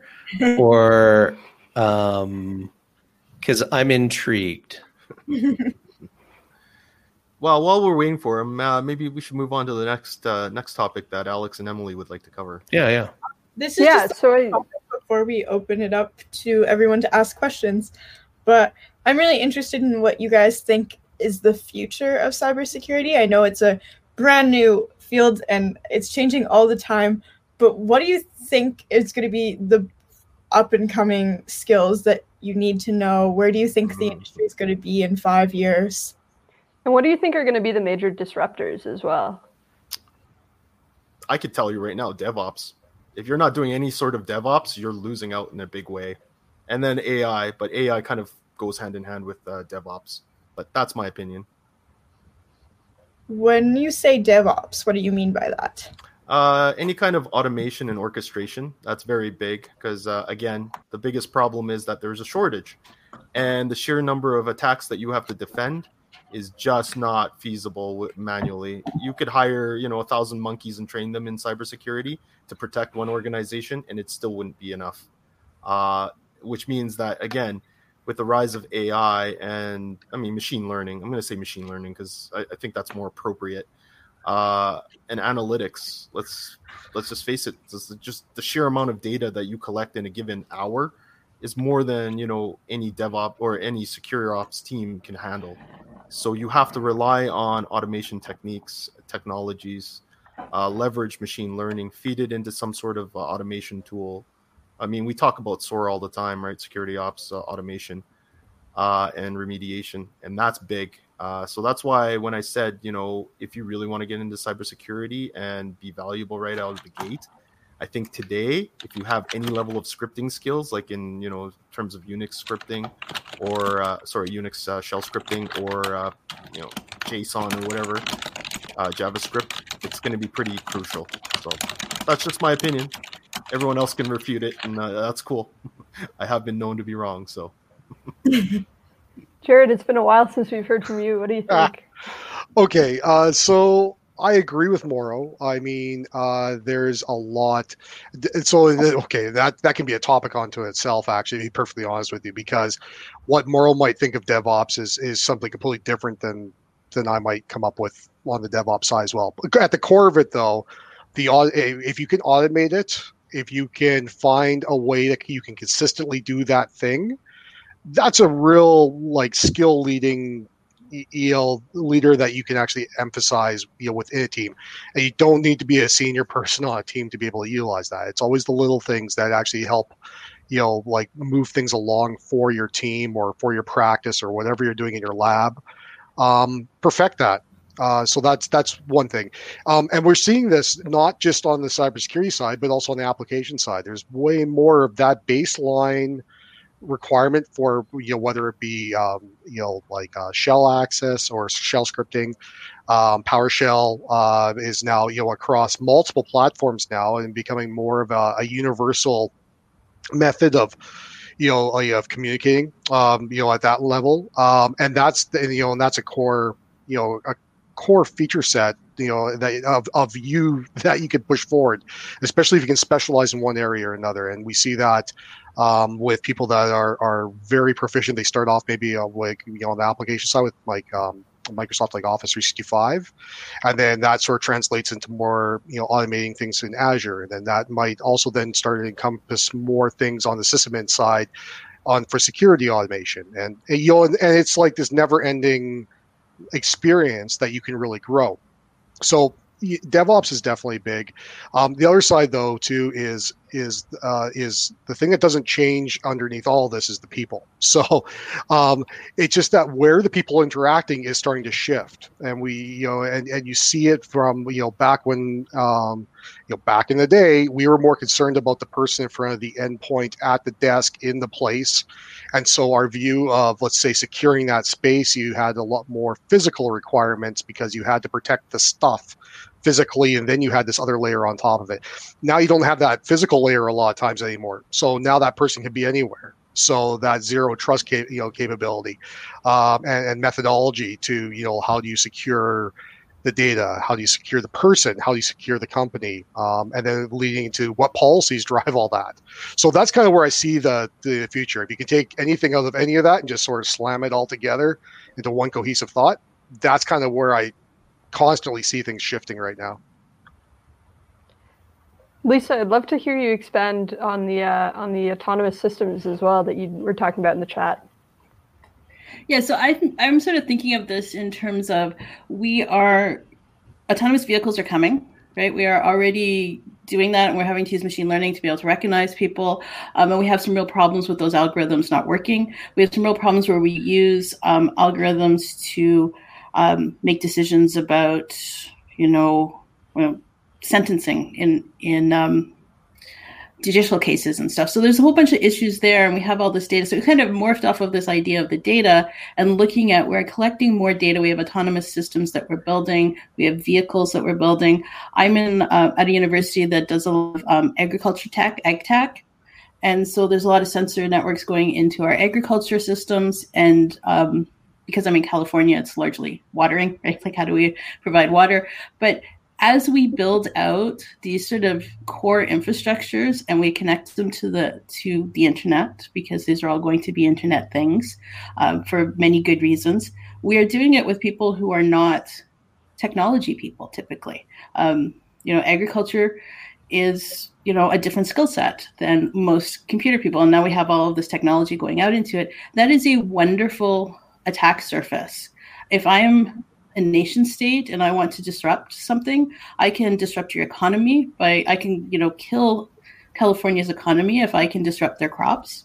I can harm the people because now we don't have the food, so we disrupt food systems across the way. So I think we have some real risks there, and I think there needs to be a lot more thinking about how is cybersecurity done and managed in these operational systems areas, and not just I want to go work for Facebook and Google and whatnot because they provide the information and the communication technologies aspects, but all the operational stuff, how do we have autonomous vehicles that are safe for us to drive and not just taken over? So this is kind of the space I'm in, and this is because I see the research that's happening around us, and I know that this is going to be a thing, right? We'll adopt it long before we're ready from a cybersecurity perspective. Julia, you unmuted. I did unmute. That is something really fascinating to think about, Lisa. Holy crow. I'm going to have to look further into that. So I was going to say that this ties into social engineering, which is a term that we haven't really spoken yet in this podcast. Social engineering, I think, is going to keep getting bigger and bigger, because first we had phishing. Now we have vishing, et cetera, et cetera. We're building on that. We're building on how to manipulate people into giving us their credentials, their data, the data for their companies. Let's say somebody is no longer working in an office. They're working from a coffee shop because they work remotely. Well, what if somebody's looking over their shoulder?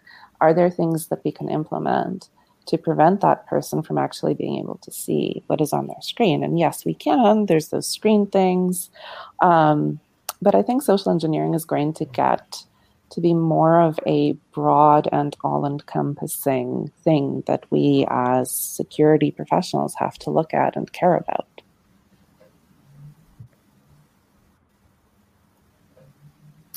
Okay. So I don't know, Michael. I think I can scroll up and go to our first questions. Sorry, Alex, Emily, is that it for I guess the questions you guys have planned? I want to answer their question. Okay, Michael. Here's your soapbox. I have a soapbox to pull out. The next big thing for cybersecurity is business intelligence. So I could say the next big thing is cyber threat intelligence, but that's actually the big thing now. The thing is, cyber threat intelligence is about applying traditional intelligence methods that come from the military and other places, and trying to analyze cyber threats and then make good decisions and actionable recommendations. It's a whole new area, and it's exciting. But to follow what Andrew said earlier, what we do is really about the business, and these militarized models of intelligence don't represent business value. They do represent something worth doing and something that's very important right now. But when you apply these processes where you take lots of data, we've talked about analytics being important, you analyze it and you create a whole pool of information that's got a little bit more context, and then you analyze that to make actionable recommendations, situational awareness, and insights that answer information requests that come from the leaders. What is of strategic importance to the business? That's a thing that already exists called business intelligence. And the thing we haven't realized is that in cybersecurity, we're sitting on mountains of data and we're starting to get good at analyzing it and answering questions. And that's going to just be another pool of data and another specialty that helps business leaders make strategic choices. Now, they might not think of them as cybersecurity decisions, but the data is collected for cybersecurity purposes, for threat detection purposes, for defense purposes, but it will be applied to a much broader area. When that happens, cybersecurity is going to have a bona fide seat at the table, and not just be a part of IT that's there to deal with an intense threat. It will actually be there to provide some strategic value. That's going to be the next big thing. Actually, Michael, and just with that, I mean, if even from our own company, so like where I fit into the organization, I actually fall underneath our business intelligence division. That's exactly where I sit. And so I augment our virtual CIO practice, and it's, so from a strategy perspective, on the consulting side, we have those people that are doing that specialty already from a business leadership and where do you want to go with technology and helping make those decisions. And now I'm augmenting that from a security perspective. It's kind of like now you have all this data, now you have all these new pieces with technology that may change. Maybe it's taking technology out, maybe it's putting it in, and then now bringing that security aspect to that entire discussion. So it's future, but it is starting to happen now, which is nice. So I think we're ready to move on to our first, or go back to our first question. Okay, so I was scrolling through, and I think this was the first one from actually our friend Kyle. Is the stress level higher in a consulting time-driven delivery higher than in a security operations role? Is it different? Is it a different kind of stress? I mean, I have my opinions on this because I've been a consultant. So, and I'm going to tend to say yes myself. Usually when I'm in a consulting role, I've been hired to do a specific task with a specific deadline. So, whereas in security operations, usually the pressure comes from just having to do the day-to-day and writing reports and that of that matter. But that's just my personal experience. I guess Jared, you probably have a better idea on this question. Yeah, actually, my general answer is yes. It actually is an even answer for me from a stress perspective. Both have their challenges. You have deliverables on the one side, but when you are also worrying about operational attacks and having to respond in real time with a team, it's different types of stress, but they do sort of play out, especially when you do have groups of people going down both paths at the same time. So if I was dedicated to one, that would be actually better for me. but right now I would say, yeah, it's probably even for me. Okay. I'm going to chime in on this because I think as a consultant, you do a lot more context switching. What that means is you've got to do something that's an entirely different knowledge domain, and you have to sort of stop doing one thing. So, I'm writing scripts. Oh, no, now I'm writing report. Oh, now I'm advising someone. Oh, now I'm planning something. Now I'm writing a contract. That's really, really stressful, that context switching. It requires intense focus. Whereas in a security operations role, What you have is the sense of urgency from constant new things coming in and having to ask yourself, should I pay attention to this? Should I work on this right now? Or should I switch to this other thing that I have to work on? But the knowledge domain, you don't switch as often. Business context plays a lot with that as far as what is going to impact the business as a priority. Sometimes it's moment by moment. But yeah, like through the day, it's okay. What strategically makes more sense to actually focus on, at times. Okay, I guess Julia or Lisa, if you have any comments or. Yeah, for sure.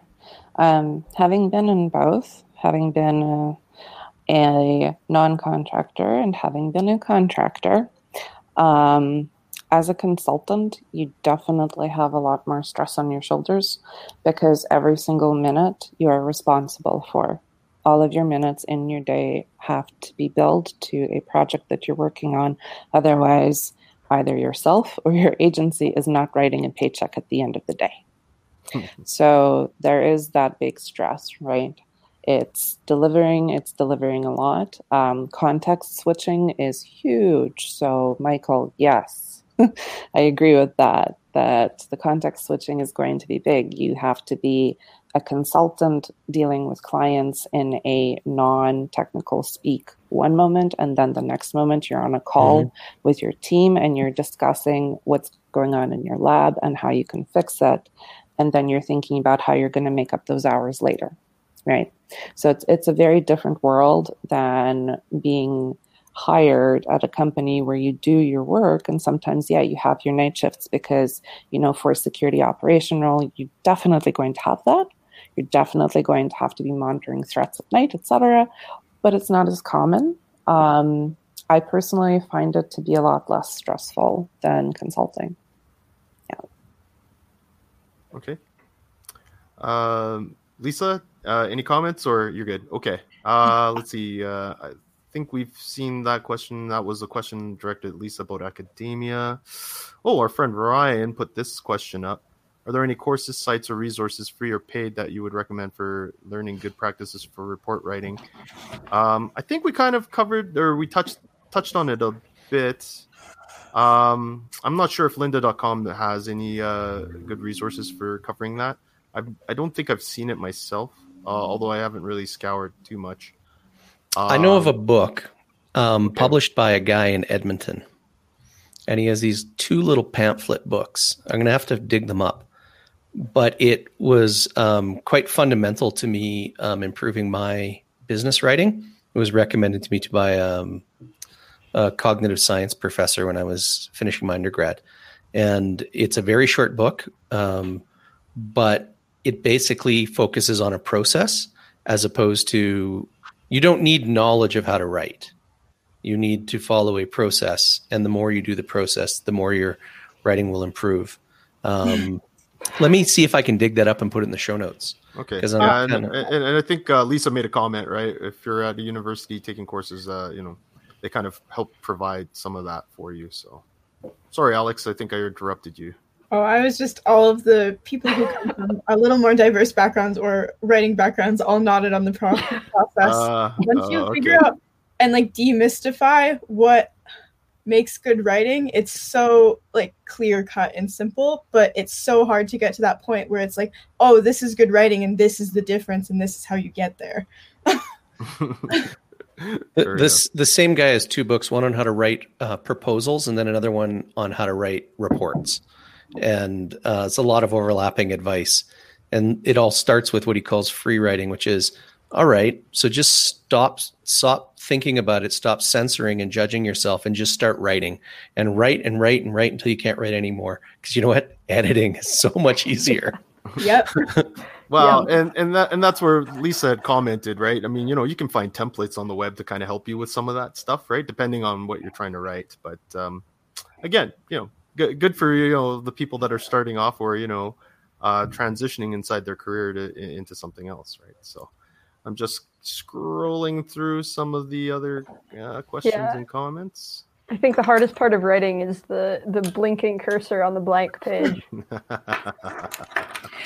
You know, one of the things I had to learn to do is I just start midway. Like if I, because it's those first words, how do I start it? I just literally start in the middle of a sentence and start writing because I know that there's something I want to say. And at some point in time, I can come back and figure out what the starting of my sentence is.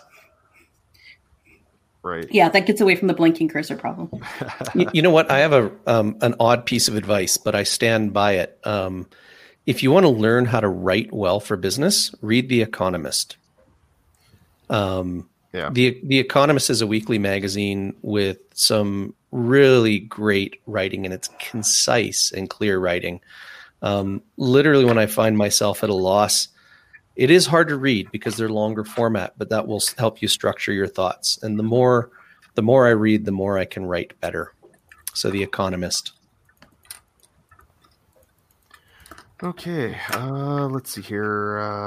Okay, I think here's a good question from Jeremy. He increasingly consumes news analysts from podcasts.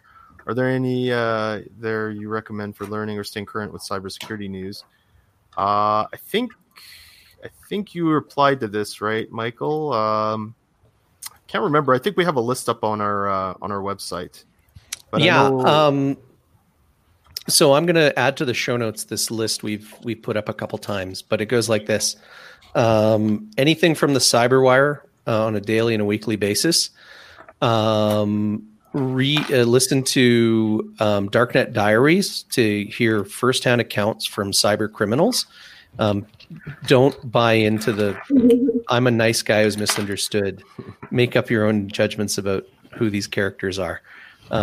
It's both good and bad. It's nuanced, but great stories. Then there is Malicious Life podcast. Oh, wow. Great documentary style reporting of the history of cybersecurity and malware. And ours, Morrow and Mike, which is on iTunes, Spotify. And, that's right.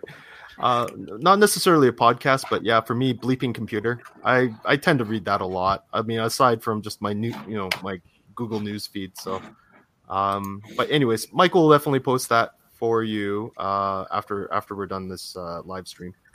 Not a question, but this was kind of interesting when we were talking about I guess the future of cybersecurity deepfakes.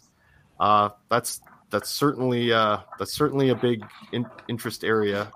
I'm not sure how one's career would actually intermingle with that per se, but it is an interesting thing that is, or phenomenon that's been happening for the last year or 2 years or so. I know Michael was experimenting with it, and he was telling me how simple it is actually to do deep fakes. I think he said it was 30 separate different pictures or something like that, and you can pretty much string along a deep fake fairly easily. Yeah, if you got like a minute worth of video of someone's face, that's enough individual frames. You need a video card that's suitable for gaming, even an old one, old video card, in 24 hours of compute time, and you can make a reasonable short deep fake of somebody. And now there's algorithms out there that you basically take a sample of someone's voice, and then you can make them say anything they want, to the point that Lyrebird, who was the most popular of that, when they got bought out, they said, no more of this. We don't allow you to use anyone's voice but your own. And they only sell it to basically podcasters, so that if you want to edit your podcast after you recorded it, you can type the words you want, and it'll just replace it with voice that sounds like yours. Yeah. Okay, so Jeremy with a question: to what degree do you deal with or are impacted by standards, regulation, laws from either standards associations or governments? Are you seeing more or less of these? Do they help or hinder? I think, at least this is my answer. So in the past, I would say that this was pretty limited. I would say as we're rolling along, I mean, especially when you see things like GDPR, Canada's got several laws on basically, reporting breaches that I don't know. I don't see it in the news very often. I don't even see it being enforced, or at least in the news, from the news, it being enforced. And I know there are organizations that have certainly been breached, and I have to question whether or not they've reported it. So I think this is a very touchy subject in the sense that, yeah, there's still the stigma of, saving face, I guess, versus, okay, admitting that you've been breached and then working towards a resolution and also contributing to the, I guess, the information out there about, what the breach was, how it happened, and what that organization has done to remediate it. So, yeah, I would like to hope that these laws help rather than hinder. I certainly do think they help in a lot of contexts. But that being said, enforcement, I guess, is probably a bigger issue when it comes to this topic, at least from my point of view. Andrew says hinder, definitely hinder, because people are still pushing old advice, not current advice. Yeah. I don't know. I've worked in a bunch of had clients of all different types of regulations, and in some cases, I think the regulatory framework drives us to be better. In some cases, it results in checkboxing. Mm-hmm. Not to derail, but how do you think you could better create regulations or some kind of policy or standards that would allow businesses to actually follow it, like encourage them to actually follow it? Do you think there's a better way? Yeah, So- I'm sure it's out there. I don't even know really off the top of my head. Lisa's the policy person. Yeah, that's a, yeah. Well, and this a whole range of emotions right there. So. Yeah, I know, right? It's I think there's sort of a few things that you have to unpack, right? There's the regulations, the policy. There's then the advice and the standards that come down to what do I actually have to do to be in compliance? And that's where you get your checklist potential, right? Where I'm like, I check all the boxes and so I'm compliant, but there's no, like how exactly do you confirm that? What do you do with it? And there's also sort of this problem in a lot of cases, the policymakers are so far behind where the technology is, right? It takes so long to first identify there's a problem and then figure out and fight through any legislative process to make this. So there's a lot of sort of challenges around this, but we are seeing it's sort of from the public side, we do need some attempt at policy and regulation, right? We're seeing GDPR come in. California's got its equivalent now, Cal PRS or something like that. I don't remember what it stands for, where there's this attempt to think about the public's right to privacy and how we deal with that data. Because, I can't go up to Google and say, I don't want you to keep my data, right? Like Google will be like, yeah, whatever, so don't use my service. And you're like, well, I can't not use a service because I have other things. And so there's the only way for us to sort of collectively push back against that is to figure out these policies, and they're going to be flawed. I think where companies run into trouble is they don't get good direction on what do I actually have to do this. And everyone's interpreting it. And I've been, sitting through for the last year and a half, what does our campus have to do to deal with GDPR, right? How does that affect various different people? What do I as a professor need to suddenly worry about, where I keep my student marks? And to what extent is IT actually able to tell that I am carefully not keeping my student IDs and their marks on Dropbox or wherever, right? Because that's technically not allowed. It's not a university resource or supplied resource. So yeah, they're nice guidelines. They can help when you're just getting started, but they're not perfect. Okay. I expect they can complicate more lives. Okay. I think we're going to finish this off with this one last question because I think we're hitting that 2-hour mark very shortly here. Any tips for enhancing time management, reducing those context switches? Use a Pomodoro. Sorry. Actually, that's a great answer. Pomodoro is the easiest thing you can do immediately. You don't need to be trained.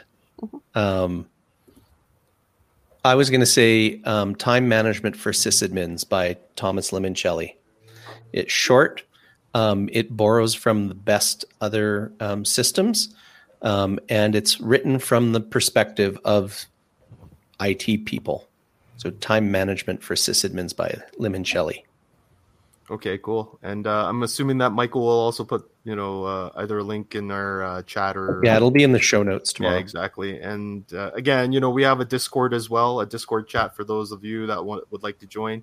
We typically, I know Michael and a group of our friends, we usually join on Fridays and we just chat about random things, usually having to do with IT, cybersecurity in that sense. So I guess with that, Michael, I'm not sure how you'd like to wrap this up. I think I would like to start off by just thanking our panelists and our guest hosters, Alex and Emily. That was a great job you guys did. Great questions. So we'll hope to kind of keep this rolling and maybe do it on a regular or a semi-regular basis, depending on your schedules. So we look forward to the next one of these. We are very much interested in your feedback about this. This was our proof of concept, our trial run of trying to turn this platform over to student leaders.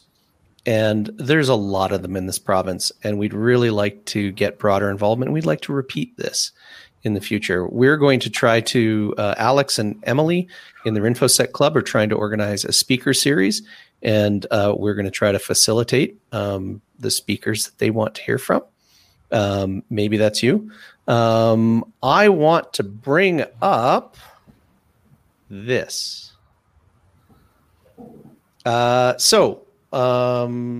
launched a website a week ago, cyberlibrarian.ca. And when you go there, there's a Mike and Morrow page, and it's got a list of our upcoming topics and speakers. We're interested in your feedback about which topics you want to see covered. And if you've got an idea for someone you want to see as a guest, let us know. We've actually got a whole bunch of ideas to fill in these to be determined and put out a lot of invites, but we're interested in being introduced to other people. I think Morrow's actually got a list of topics that goes into about this time next year. Yes. But prioritizing them and organizing them exactly. It's flexible. So that's right. We go with the flow. We're not rigid. And finally, this will be the last note I end on, is that our live stream next week is on threat intelligence. We'll have analysts Alec Mather-Shapiro and Chris McNeil back to talk about all of the exciting cybersecurity news that happened in July, which will wrap up next week's session with a discussion of the Twitter hack and its many, many nuances.